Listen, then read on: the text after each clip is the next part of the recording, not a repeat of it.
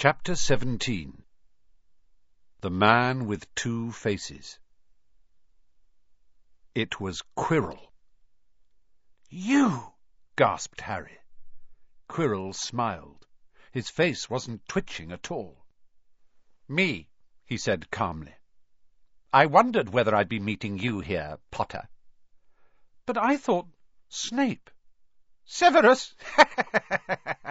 Quirrell laughed, and it wasn't his usual quivering treble either, but cold and sharp. "Yes, Severus does seem the type, doesn't he? So useful to have him swooping around like an overgrown bat. Next to him, who would suspect poor stuttering Professor Quirrell?" Harry couldn't take it in. This couldn't be true. It couldn't. "But Snape tried to kill me."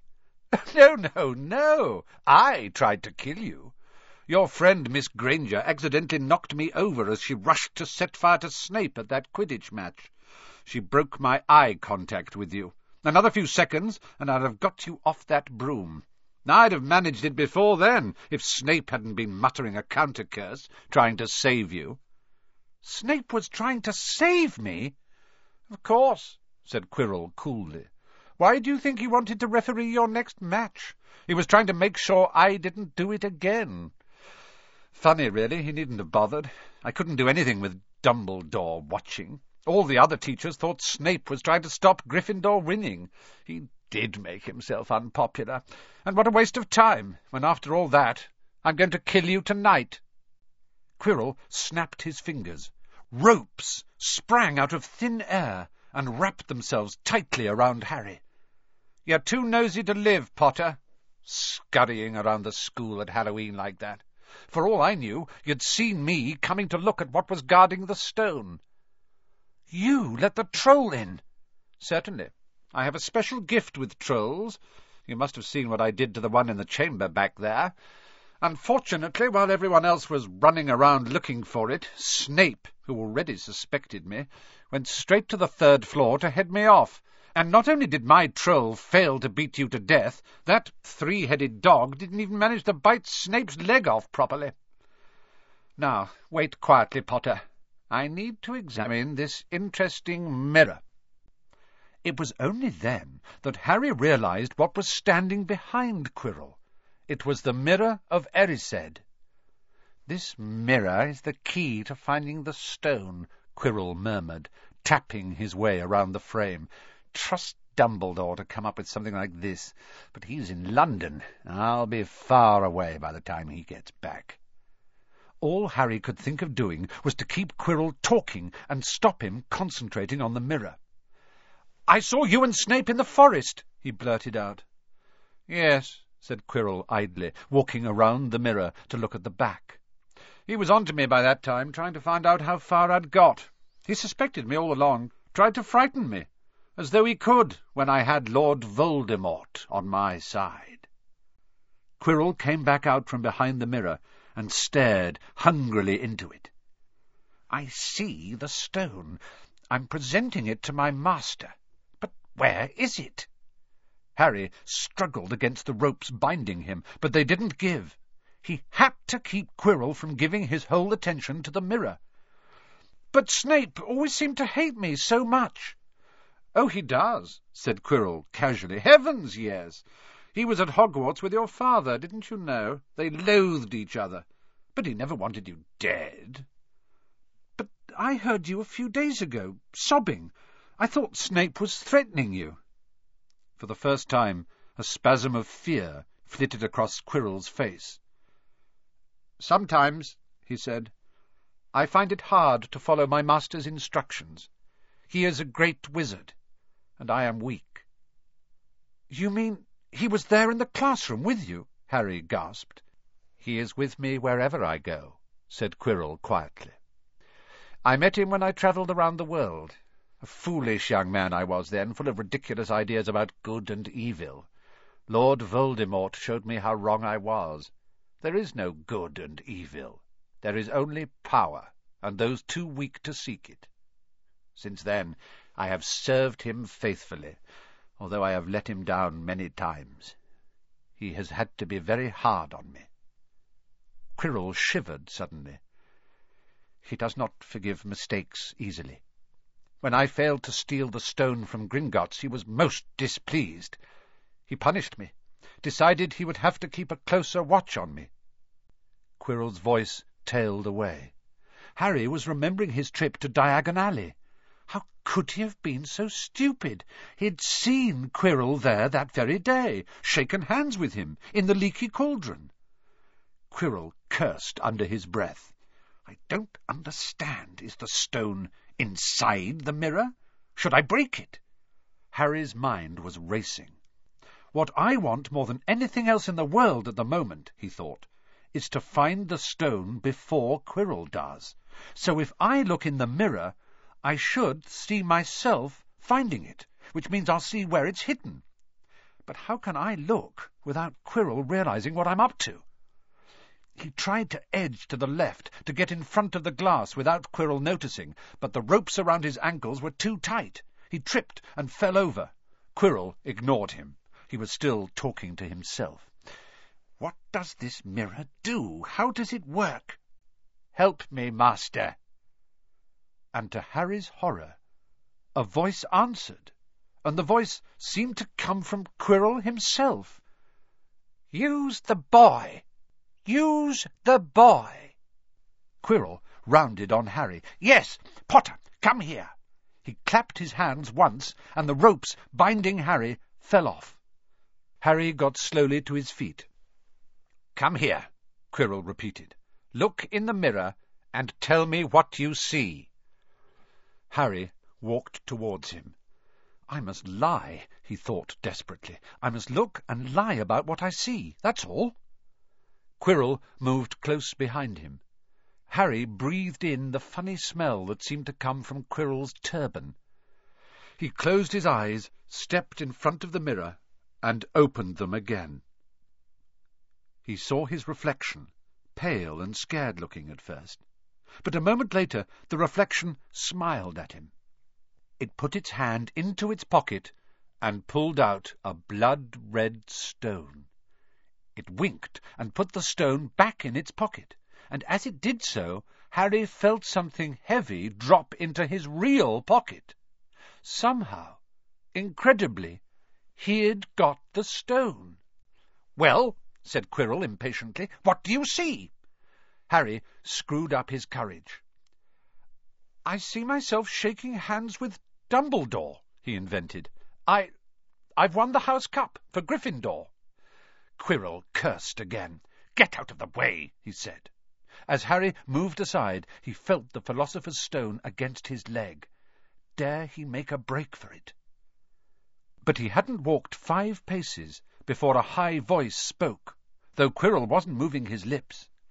He lies! He lies! Potter, come back here, Quirrell shouted. Tell me the truth! What did you just see? The high voice spoke again. Let me speak to him, face to face. Master, you are not strong enough. I have strength enough for this. Harry felt as if Devil's Snare was rooting him to the spot.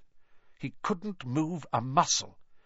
Petrified, he watched as Quirrell reached up and began to unwrap his turban. What was going on? The turban fell away. Quirrell's head looked strangely small without it. Then he turned slowly on the spot. Harry would have screamed, but he couldn't make a sound. Where there should have been a back to Quirrell's head, there was a face. The most terrible face Harry had ever seen. It was chalk-white, with glaring red eyes and slits for nostrils, like a snake. Harry Potter, it whispered. Harry tried to take a step backwards, but his legs wouldn't move. See what I have become, the face said. Mere shadow and vapour. I have form only when I can share another's body. But there have always been those willing to let me into their hearts and minds. Unicorn blood has strengthened me these past weeks. You saw faithful Quirrell drinking it for me in the forest, And once I have the elixir of life, I will be able to create a body of my own. Now, why don't you give me that stone in your pocket?" So he knew. The feeling suddenly surged back into Harry's legs. He stumbled backwards. "Don't be a fool," snarled the face. "Better save your own life and join me, or you'll meet the same end as your parents. They died begging me for mercy." "Liar!" Harry shouted suddenly. Quirrell was walking backwards at him, so that Voldemort could still see him. The evil face was now smiling. "How touching," it hissed. "I always value bravery. Yes, boy, your parents were brave. I killed your father first, and he put up a courageous fight. But your mother needn't have died. She was trying to protect you. Now, give me the stone, unless you want her to have died in vain." "Never!" Harry sprang towards the flame door, but Voldemort screamed, "Seize him!" And next second Harry felt Quirrell's hand close on his wrist. At once a needle-sharp pain seared across Harry's scar. His head felt as though it was about to split in two. He yelled, struggling with all his might, and to his surprise, Quirrell let go of him. The pain in his head lessened. He looked around wildly to see where Quirrell had gone, and saw him hunched in pain, looking at his fingers. They were blistering before his eyes. "Seize him! Seize him!" shrieked Voldemort again, and Quirrell lunged, knocking Harry clean off his feet, landing on top of him, both hands around Harry's neck. Harry's scar was almost blinding him with pain, yet he could see Quirrell howling in agony. "Master, I cannot hold him! My hands! My hands!" And Quirrell, though pinning Harry to the ground with his knees, let go of his neck and stared, bewildered, at his own palms. Harry could see they looked burnt, raw, red and shiny. "Then kill him, fool, and be done!" screeched Voldemort. Quirrell raised his hand to perform a deadly curse, but Harry, by instinct, reached up and grabbed Quirrell's face. "Ah!" Quirrell rolled off him, his face blistering too. And then Harry knew. Quirrell couldn't touch his bare skin, not without suffering terrible pain. His only chance was to keep hold of Quirrell, keep him in enough pain to stop him doing a curse. Harry jumped to his feet, caught Quirrell by the arm, and hung on as tight as he could. Quirrell screamed and tried to throw Harry off. The pain in Harry's head was building. He couldn't see, he could only hear Quirrell's terrible shrieks and Voldemort's yells of, "Kill him! Kill him!" and other voices, maybe in Harry's own head, crying, "Harry! Harry!" He felt Quirrell's arm wrenched from his grasp, knew all was lost, and fell into blackness, down, down, down. Something gold was glinting just above him. The snitch! He tried to catch it, but his arms were too heavy. He blinked. It wasn't the snitch at all. It was a pair of glasses. How strange. He blinked again. The smiling face of Albus Dumbledore swam into view above him. "Good afternoon, Harry," said Dumbledore. Harry stared at him. Then he remembered. "Sir, the stone! It was Quirrell! He's got the stone! Sir, quick!" "Calm yourself, dear boy. You're a little behind the times," said Dumbledore. "Quirrell does not have the stone." "Then who does? Sir, "Harry, please relax, or Madame Pomfrey will have me thrown out." Harry swallowed and looked around him. He realized he must be in the hospital wing. He was lying in a bed with white linen sheets, and next to him was a table piled high with what looked like half the sweet shop. "Tokens from your friends and admirers," said Dumbledore, beaming. "What happened down in the dungeons between you and Professor Quirrell is a complete secret, so naturally the whole school knows. I believe your friends Messrs. Fred and George Weasley were responsible for trying to send you a lavatory seat. No doubt they thought it would amuse you. Madame Pumphrey, however, felt it might not be very hygienic, and confiscated it. How long have I been in here? 3 days. Mr. Ronald Weasley and Miss Granger will be most relieved you have come round. They've been extremely worried. But, sir, the stone— I see you are not to be distracted. Very well, the stone. Professor Quirrell did not manage to take it from you. I arrived in time to prevent that, although you were doing very well on your own, I must say. You got there? You got Hermione's owl? We must have crossed in mid-air. No sooner had I reached London than it became clear to me that the place I should be was the one I had just left. I arrived just in time to pull Quirrell off you. It was you. I feared I might be too late. You nearly were. I couldn't have kept him off the stone much longer. Not the stone, boy. You. The effort involved nearly killed you. For one terrible moment there I was afraid it had. As for the stone, it has been destroyed. Destroyed? Said Harry blankly. But your friend, Nicholas Flamel— Oh, you know about Nicholas, said Dumbledore, sounding quite delighted. You did do the thing properly, didn't you?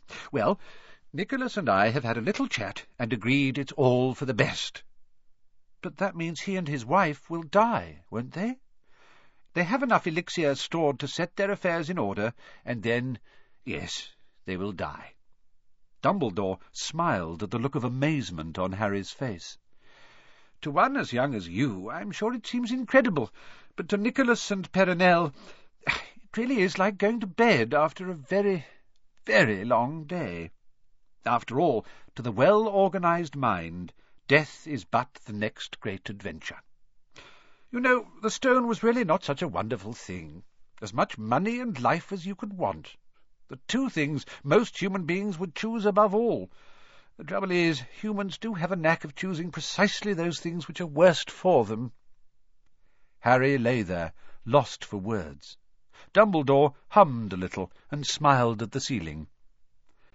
"Sir," said Harry, "I've been thinking, sir, even if the stone's gone, you-know-who—" "Call him Voldemort, Harry. Always use the proper name for things. Fear of a name increases fear of the thing itself." "Yes, sir. Well, Voldemort's going to try other ways of coming back, isn't he? I mean, he hasn't gone, has he?" "No, Harry, he has not. He is still out there somewhere, perhaps looking for another body to share. Not being truly alive, he cannot be killed. He left Quirrell to die. He shows just as little mercy to his followers as his enemies. Nevertheless, Harry, while you may only have delayed his return to power, it will merely take someone else who is prepared to fight what seems a losing battle next time, and if he is delayed again and again, why, he may never return to power." Harry nodded, but stopped quickly because it made his head hurt. Then he said, "Sir, there are some other things I'd like to know, if you can tell me, things I want to know the truth about." "The truth," Dumbledore sighed. "It is a beautiful and terrible thing, and should therefore be treated with great caution. However, I shall answer your questions unless I have a very good reason not to, in which case I beg you'll forgive me. I shall not, of course, lie." "Well, Voldemort said that he only killed my mother because she tried to stop him killing me. But why would he want to kill me in the first place?" Dumbledore sighed very deeply this time. "Alas, the first thing you ask me I cannot tell you. Not today, not now. You will know one day. Put it from your mind for now, Harry. When you are older, I know you hate to hear this, when you are ready, you will know." And Harry knew it would be no good to argue. "But why couldn't Quirrell touch me?" "Your mother died to save you. If there is one thing Voldemort cannot understand, it is love. He didn't realize that love, as powerful as your mother's for you, leaves its own mark. Not a scar, no visible sign. To have been loved so deeply, Even though the person who loved us is gone, will give us some protection forever. It is in your very skin. Quirrell, full of hatred, greed, and ambition, sharing his soul with Voldemort, could not touch you for this reason. It was agony to touch a person marked by something so good. Dumbledore now became very interested in a bird out on the window-sill, which gave Harry time to dry his eyes on the sheet. When he had found his voice again, Harry said, "And the invisibility cloak, do you know who sent it to me?" "Ah, your father happened to leave it in my possession, and I thought you might like it." Dumbledore's eyes twinkled. "Useful things. Your father used it mainly for sneaking off to the kitchens to steal food when he was here." "And there's something else." "Fire away." "Quirrell said Snape—" "Professor Snape, Harry?" "Yes, him. Quirrell said he hates me because he hated my father. Is that true?" "Well, they did rather detest each other, not unlike yourself and Mr. Malfoy. And then your father did something Snape could never forgive." "What?" "He saved his life." "What?" "Yes," said Dumbledore dreamily. "Funny the way people's minds work, isn't it? Professor Snape couldn't bear being in your father's debt. I do believe he worked so hard to protect you this year, because he felt that would make him and your father quits. Then he could go back to hating your father's memory in peace." Harry tried to understand this, but it made his head pound, so he stopped. "And, sir, there's one more thing." "Just the one?" "How did I get the stone out of the mirror?" Now, I'm glad you asked me that. It was one of my more brilliant ideas, and between you and me, that's saying something. You see, only one who wanted to find the stone, find it but not use it, would be able to get it. Otherwise, they'd just see themselves making gold or drinking elixir of life. My brain surprises even me sometimes. Now, enough questions. I suggest you make a start on these sweets. Bertie Bott's Every Flavour beans. I was unfortunate enough in my youth to come across a vomit-flavoured one, and since then I'm afraid I've rather lost my liking for them, but I think I'll be safe with a nice toffee, don't you?" He smiled and popped the golden-brown bean into his mouth. Then he choked and said, "Alas, earwax." Madame Pumphrey, the matron, was a nice woman, but very strict. "Just 5 minutes," Harry pleaded. "Absolutely not. You let Professor Dumbledore in." "Well, of course, that was the headmaster. Quite different. You need rest." "I am resting. Look, lying down and everything." "Oh, go on, Madame Pumphrey." "Oh, very well," she said, "but 5 minutes only." And she let Ron and Hermione in.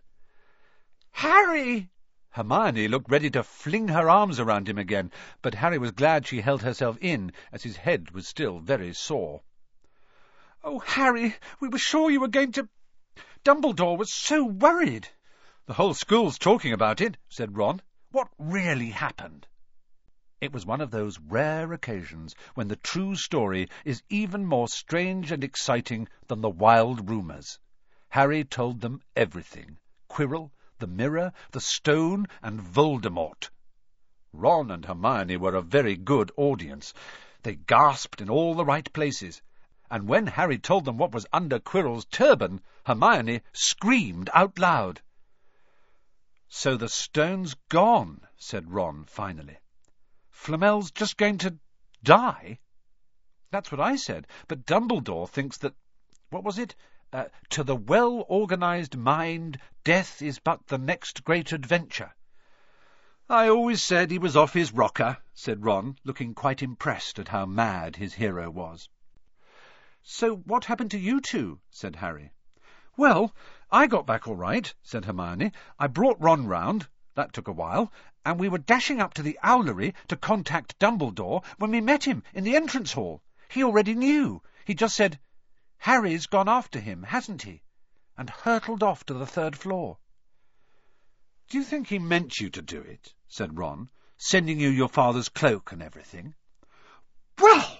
Hermione exploded. "If he did, I mean to say that's terrible. You could have been killed."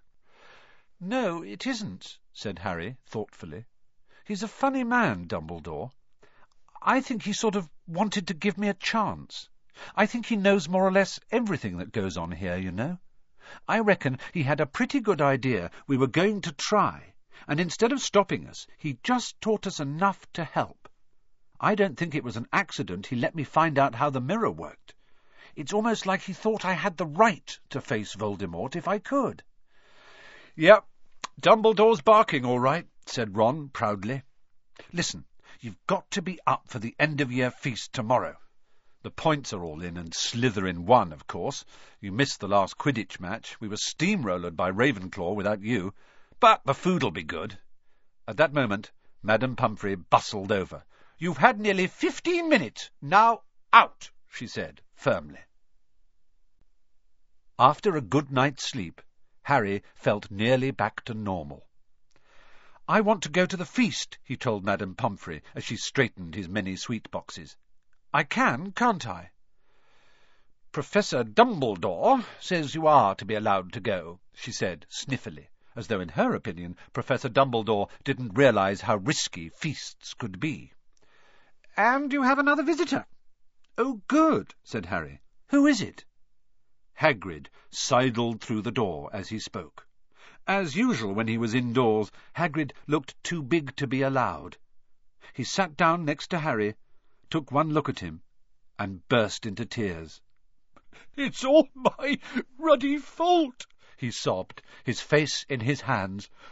"I told the evil git how to get past Fluffy. I told him. It was the only thing he didn't know, and I told him. You could have died, all for a dragon egg. I'll never drink again. I should be chucked out and made to live as a muggle." "Hagrid," said Harry, shocked to see Hagrid shaking with grief and remorse, great tears leaking down into his beard. "Hagrid, he'd have found out somehow. This is Voldemort we're talking about. He'd have found out even if you hadn't told him." "You could have died," sobbed Hagrid, and don't say the name." "Voldemort!" Harry bellowed, and Hagrid was so shocked he stopped crying. "I've met him, and I'm calling him by his name." "Please cheer up, Hagrid. We saved the stone. It's gone. He can't use it. Have a chocolate frog. I've got loads." Hagrid wiped his nose on the back of his hand and said, "Oh, that reminds me, I've got you a present." "It's not a stoat sandwich, is it?" said Harry anxiously, and at last Hagrid gave a weak chuckle. "Nah. Dumbledore gave me the day off yesterday to fix it. Of course, he should have sacked me instead. Anyway, got you this." It seemed to be a handsome, leather-covered book. Harry opened it curiously. It was full of wizard photographs. Smiling and waving at him from every page were his mother and father. "Sent owls off to all your parents' old school friends, asking for photos. Knew you didn't have any. Do you like it?" Harry couldn't speak, but Hagrid understood. Harry made his way down to the end-of-year feast alone that night. He had been held up by Madame Pomfrey's fussing about, insisting on giving him one last check-up, so the great hall was already full.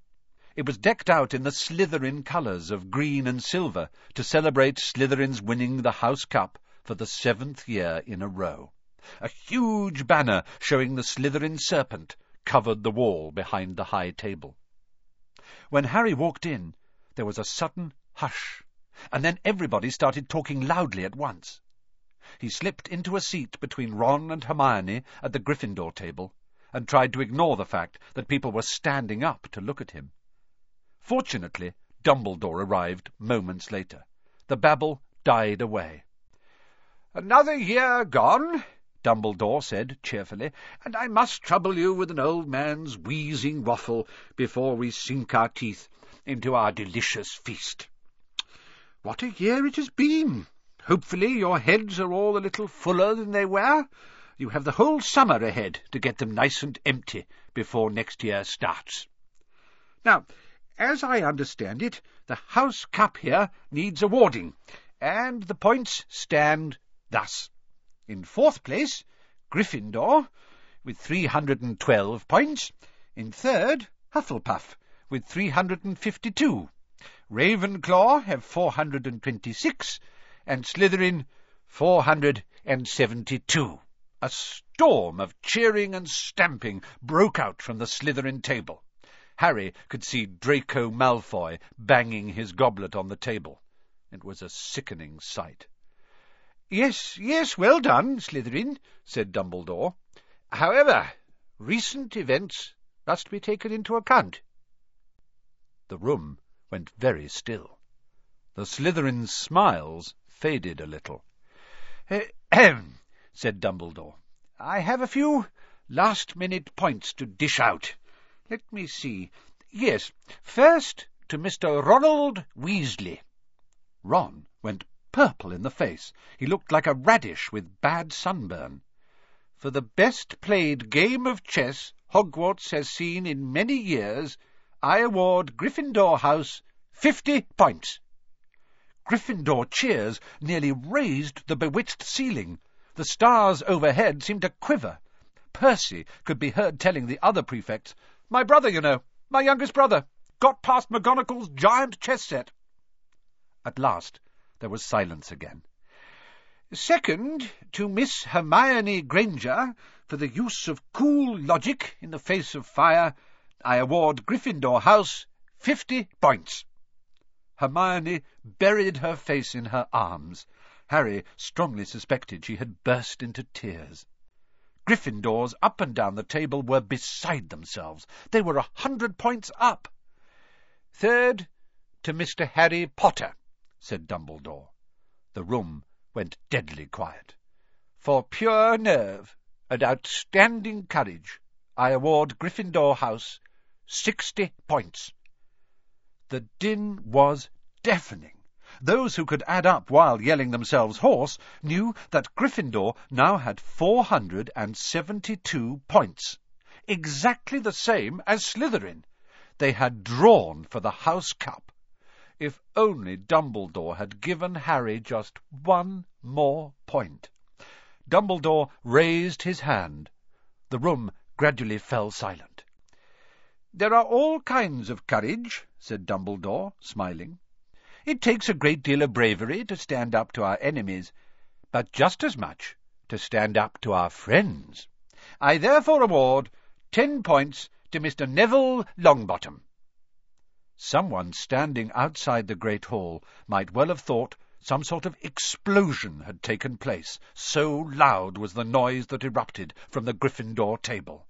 Harry, Ron, and Hermione stood up to yell and cheer as Neville, white with shock, disappeared under a pile of people hugging him.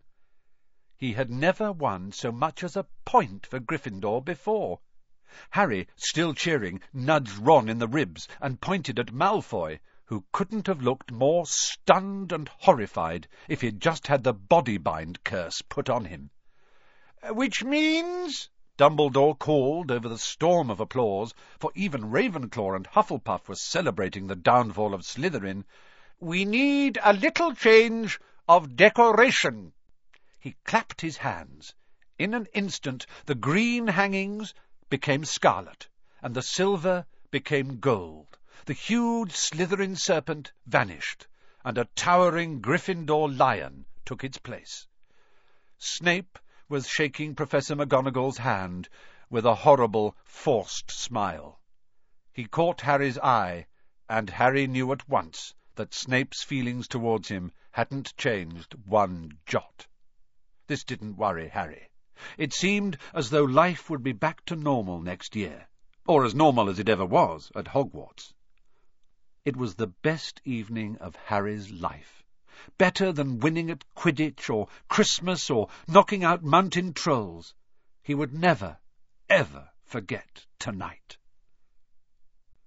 Harry had almost forgotten that the exam results were still to come, but come they did. to their great surprise, both he and Ron passed, with good marks. Hermione, of course, came top of the year. Even Neville scraped through, his good herbology mark making up for his abysmal potions one. They had hoped that Goyle, who was almost as stupid as he was mean, might be thrown out, but he had passed too. It was a shame, but, as Ron said, you couldn't have everything in life. And suddenly their wardrobes were empty, their trunks were packed. Neville's toad was found lurking in a corner of the toilets. Notes were handed out to all students, warning them not to use magic over the holidays. "I always hope they'll forget to give us these," said Fred Weasley, sadly. Hagrid was there to take them down to the fleet of boats that sailed across the lake. They were boarding the Hogwarts Express, talking and laughing as the countryside became greener and tidier, eating Bertie Bott's every flavour beans as they sped past Muggle towns, pulling off their wizard robes and putting on jackets and coats, pulling into platform 9 3/4 at King's Cross Station. It took quite a while for them all to get off the platform. A wizened old guard was up by the ticket barrier, letting them go through the gate in 2s and 3s, so they didn't attract attention by all bursting out of a solid wall at once and alarming the Muggles. "You must come and stay this summer," said Ron. "Both of you. I'll send you an owl." "Thanks," said Harry. "I'll need something to look forward to." People jostled them as they moved forwards towards the gateway back to the Muggle world. Some of them called, "Bye, Harry. See you, Potter." "Still famous?" said Ron, grinning at him. "Not where I'm going, I promise you," said Harry. He, Ron, and Hermione passed through the gateway together. "There he is, Mum! There he is! Look!" It was Ginny Weasley, Ron's younger sister, but she wasn't pointing at Ron. "Harry Potter!" she squealed. "Look, Mum, I can see—" "Be quiet, Ginny, and it's rude to point." Mrs. Weasley smiled down at them. "Busy here?" she said.